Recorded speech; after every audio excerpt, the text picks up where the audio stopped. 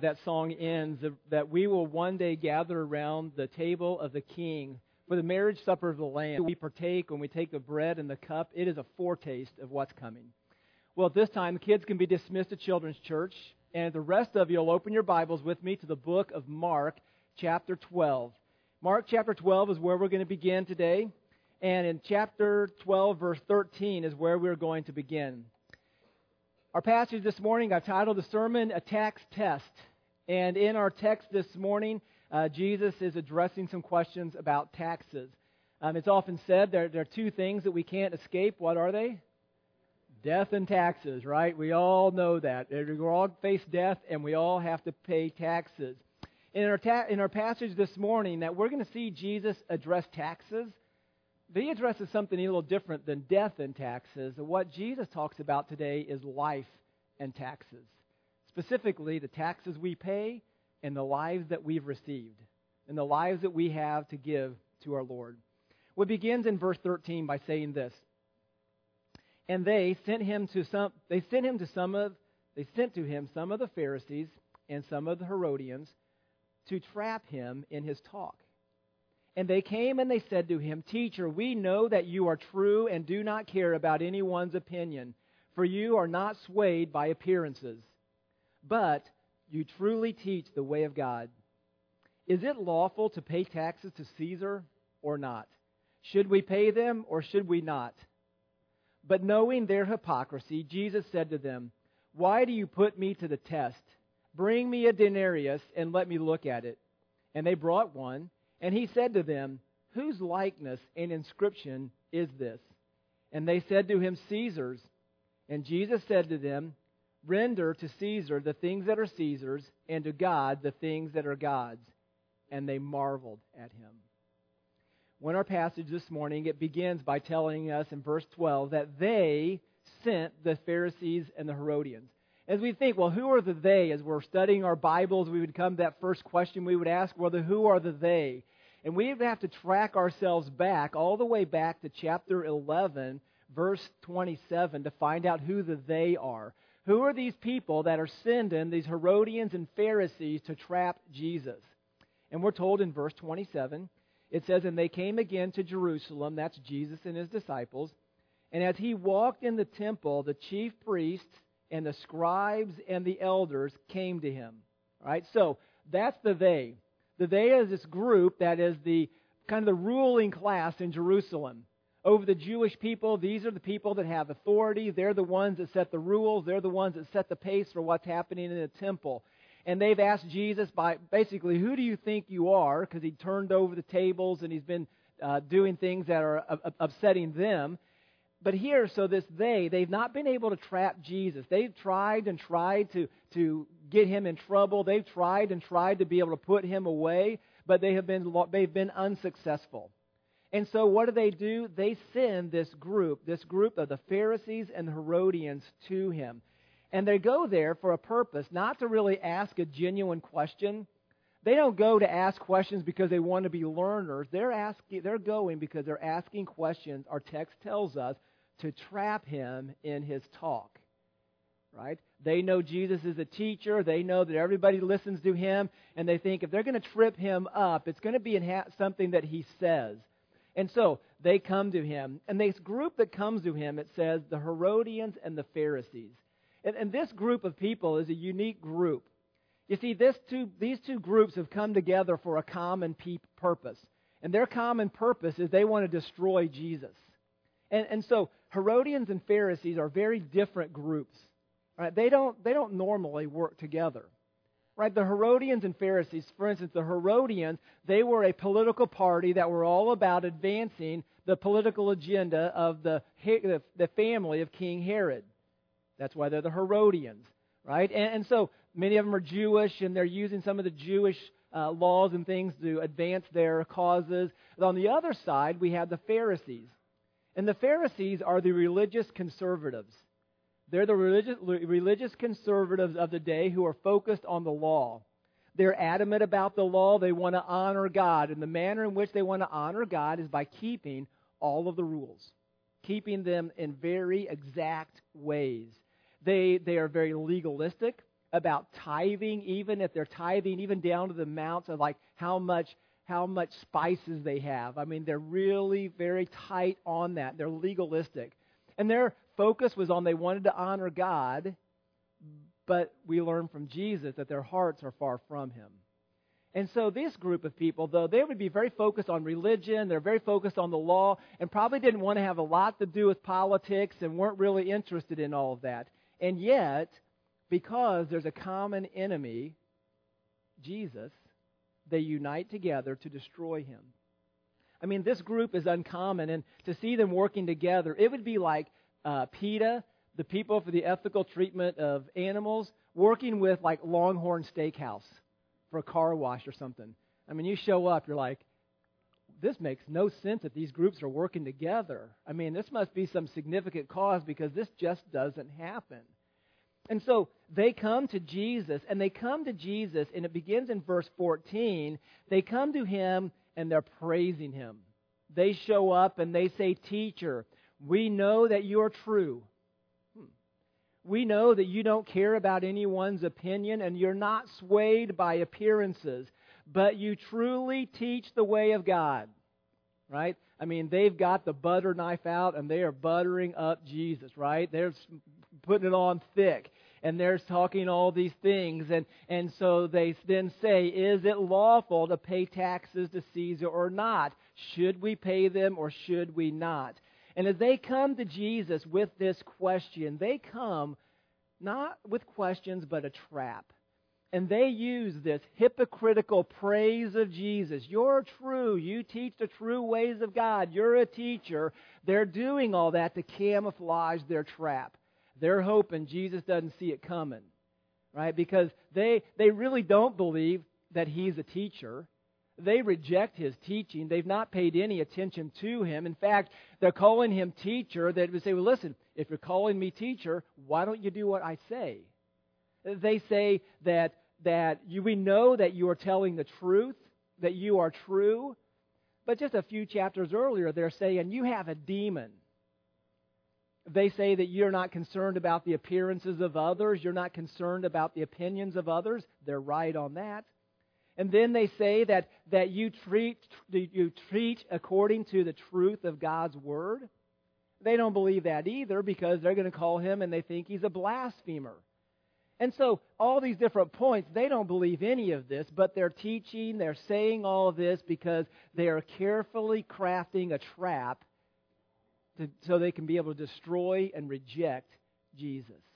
And their anticipation is that they have these two questions. These two questions, is it lawful to pay taxes to Caesar and should we pay them? And these two questions they put together because they expect that their question is going to divide and conquer. Because if Jesus, so the question is very simple. It's yes or no. Should we pay taxes? Yes.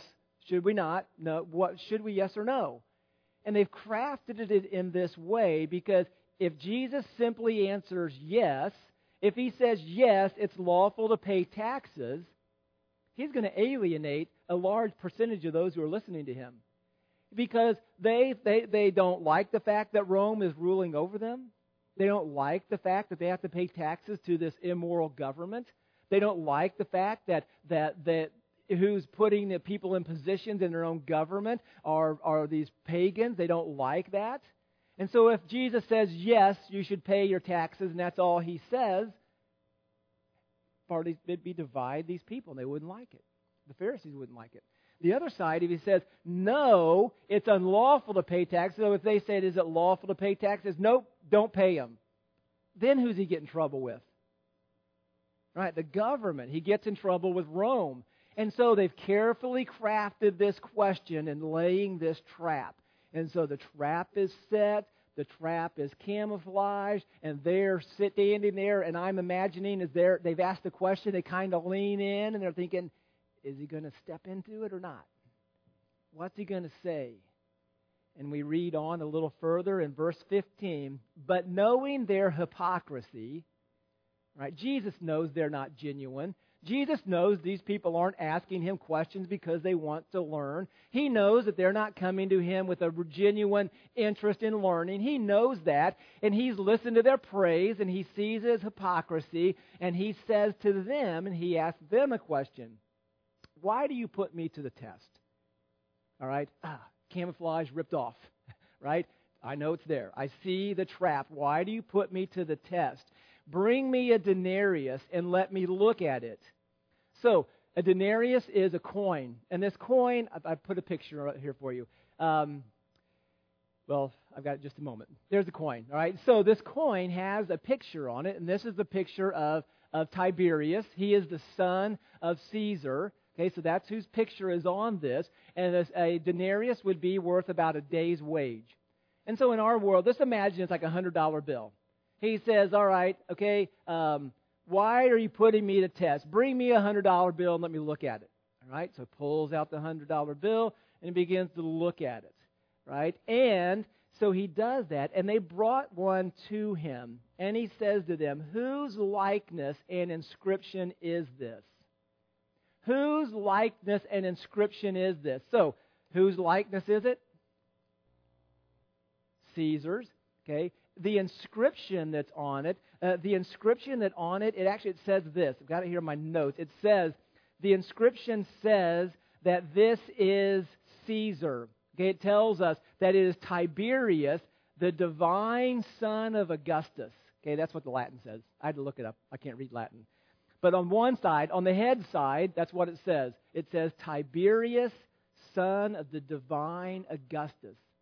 Divine. They believed Caesar Augustus was a god. He raised himself up to that. On the tail side of it, it says Pontificatus Maxim, which means priest of the Roman religion. Right? So, they gives him the denarius, and Jesus begins to look at it. And he says to them, whose likeness and inscription is on this? And they say Caesar's. And so they're right about this. They say this is exactly who's on it. As Jesus does this, Jesus is revealing their hypocrisy. You see, they're critical of paying taxes, right? We don't think you should pay taxes, or we're really not sure if you should or not. But yet, what do they have in their pocket? They have a denarius in their pocket. And what does the fact that they're carrying a denarius indicate? That they're using it, that they're spending the money.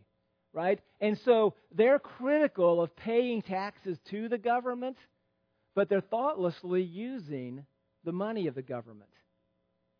You see, this would be like on our $100 bill. Okay, get the $100 bill out, and you see it's a face. It doesn't have Caesar on it. It doesn't have a current president. It has Benjamin Franklin on it.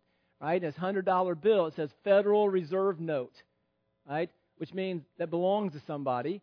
All right, on the Federal Reserve note, it says, this note is legal tender for all debts, public and private. It has a name written across the top of it, United States Treasury. Other parts of it says United States of America.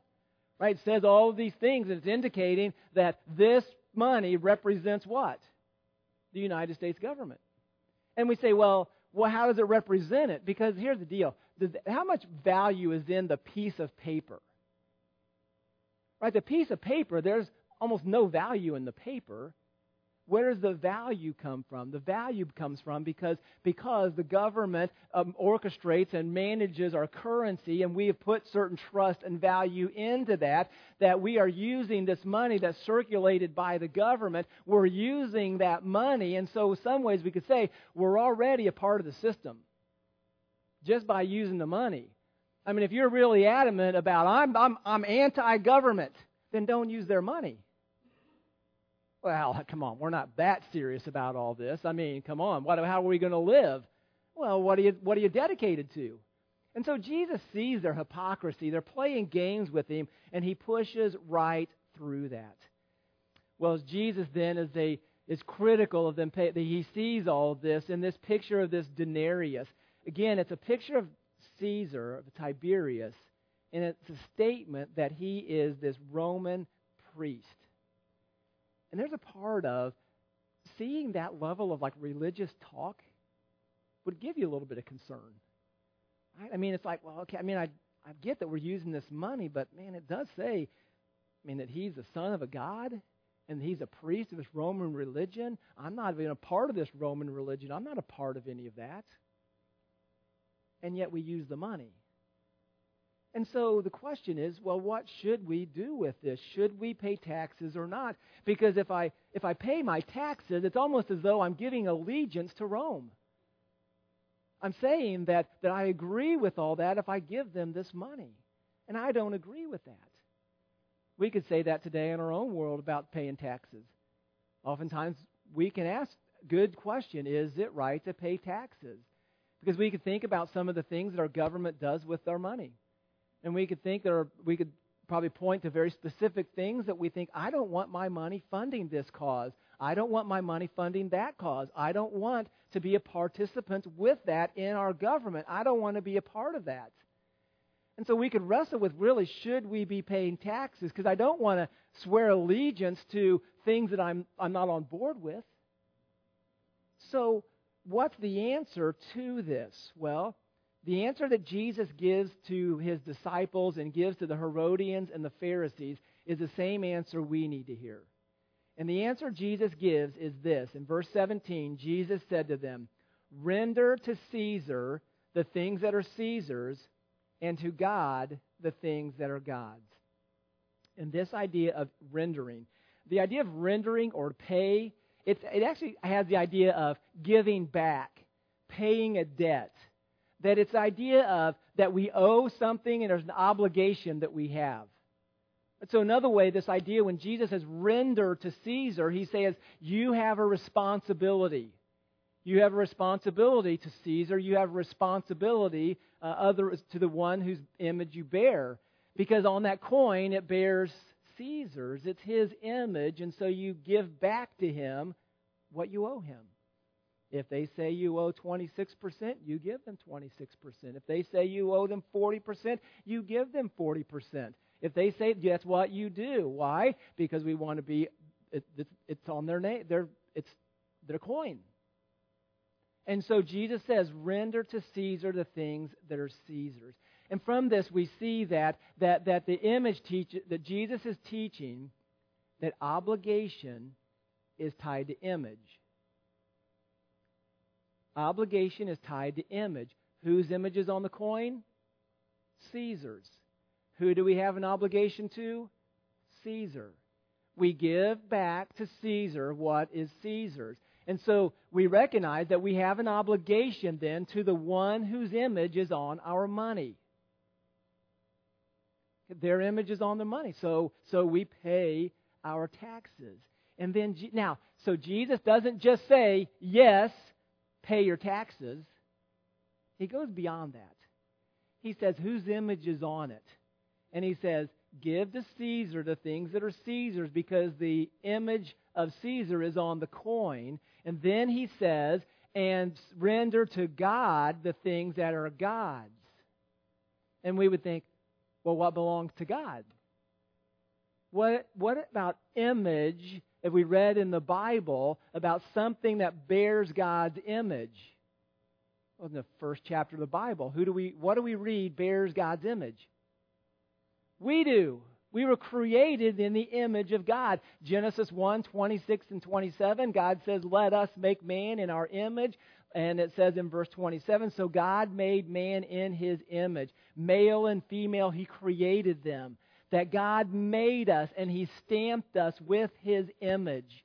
And what is he teaching here? He's saying, yes, pay your taxes to God because you owe your taxes to God, but to Caesar. But he's also saying, pay what you owe to God. And what do we owe to God? Our very lives. Our very lives, we are stamped with God's image. And what do we owe him? We owe him our very lives. Listen, every breath we've taken, every cell in our body that's multiplied, that has caused growth, every electrical impulse that has allowed us to have nervous reactions, to be able to see and to hear, everything has been given to us by God. And this is raised to an even greater level as we consider the Lord's Supper that we shared this morning. That we recognize that what else has God given to us? He hasn't just given us life, but He's given us new life. He's given us new life in Christ. He's taken away our sins to make us new. And as a result of that, that we're not our own, that we were bought with a price. And as we understand that, we bear God's image. And because we bear God's image, we give to Him what we owe Him, and what we owe Him is our very lives. And what does that look like for us to owe God our very lives? It means that God would call us to faithfulness. That to be faithful to God is what He's calling us to. He's given us time. He's given us treasures. He's given us talent. He's given us resources. And He's blessed us and blessed us with those for our enjoyment. I mean, the Scriptures tell us that God's given us all things for our enjoyment. And yet we also have an obligation to God that we don't use and consume everything that we have on ourselves, but that we live faithfully. That we live with a risky obedience. That rather than working every hour I can, I'm faithful with my time. And I could make more money if I worked more hours, but I'm determining not to do that because I want to be involved in the ministries of the church. I want to be ensuring that I'm having quality time with my family. God has given me this time, and I want to use my time for His glory and for His purposes. I want to be faithful with that.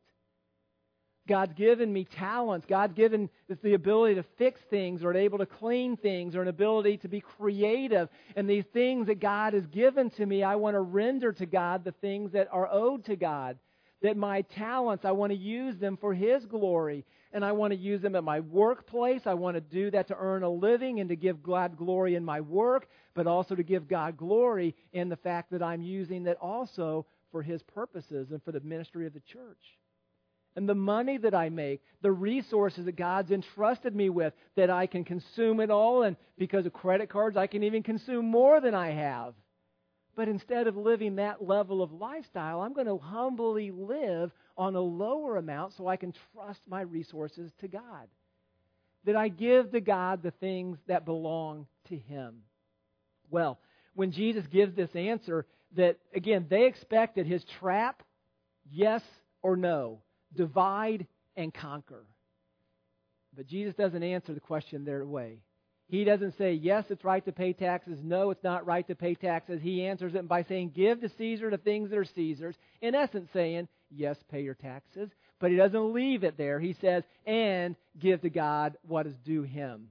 And they realize, what has Jesus done? And Jesus, in many ways, has taken a sledgehammer and He's crushed their trap. Because they realized, that didn't work. That didn't work. Because who's He said? The Romans aren't upset because basically He said pay the taxes. The Jewish people, the religious people aren't upset because they said basically give your life to God. And so nobody wins. And it ends in the verse, and the passage ends by saying, and they marveled at Him. They're like, man, He's good. Every time we try to throw a trap, He just messes it up.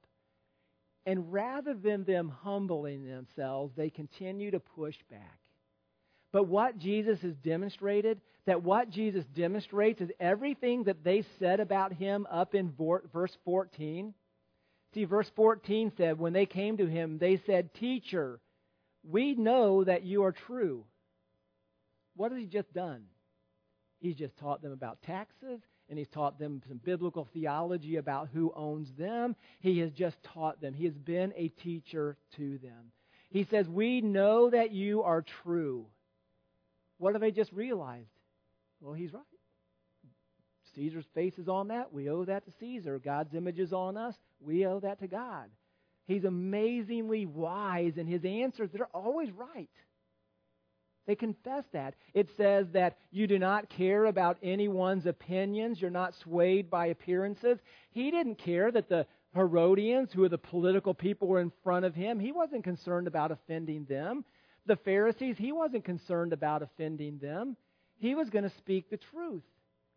And so He speaks truth. He's a teacher. He's true. He doesn't care about the opinions and the appearances of others. And at the end of verse 14, or in the middle of it, says, you truly teach the ways of God. He didn't teach the way of man. He didn't teach what they expected on either side of it. He taught bigger than that. He is not teaching what's pragmatic. He's teaching what the Word of God teaches. And he points them all the way back to the book of Genesis about the idea of image and whose image he's been created in. And so we see in this tight little passage in verses 13 to 17, Jesus uncover their hypocrisy, destroy their trap, shock them by his wisdom in teaching, and then challenging all of us, are we giving to Caesar what is Caesar's, and are we giving to God what is God's? And that would be the question for us this morning. Are you giving to God what belongs to Him? And what belongs to Him? You do. You do.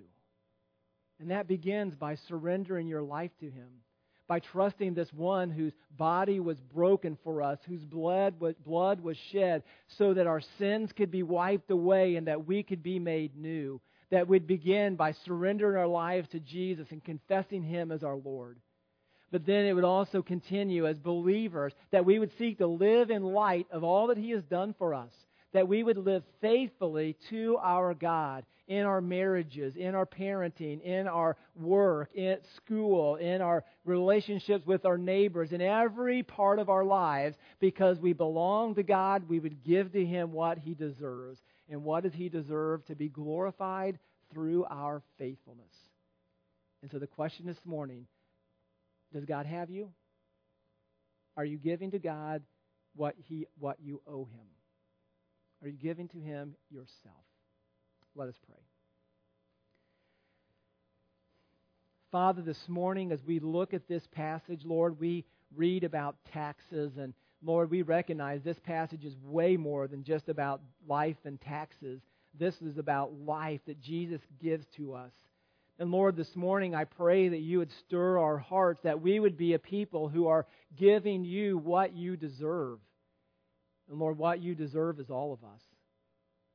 You deserve our faithfulness. I pray that we would express that faithfulness in the manner in which we use our time, the manner in which we use our talents, the manner in which we use our treasures. And that, God, we would objectively look at ourselves and to be able to say, Lord, we confess that your body was broken and your blood was shed and that our whole lives belong to you. Lord, it's easy for us to confess that. But Lord, it's a challenge for us to live that out.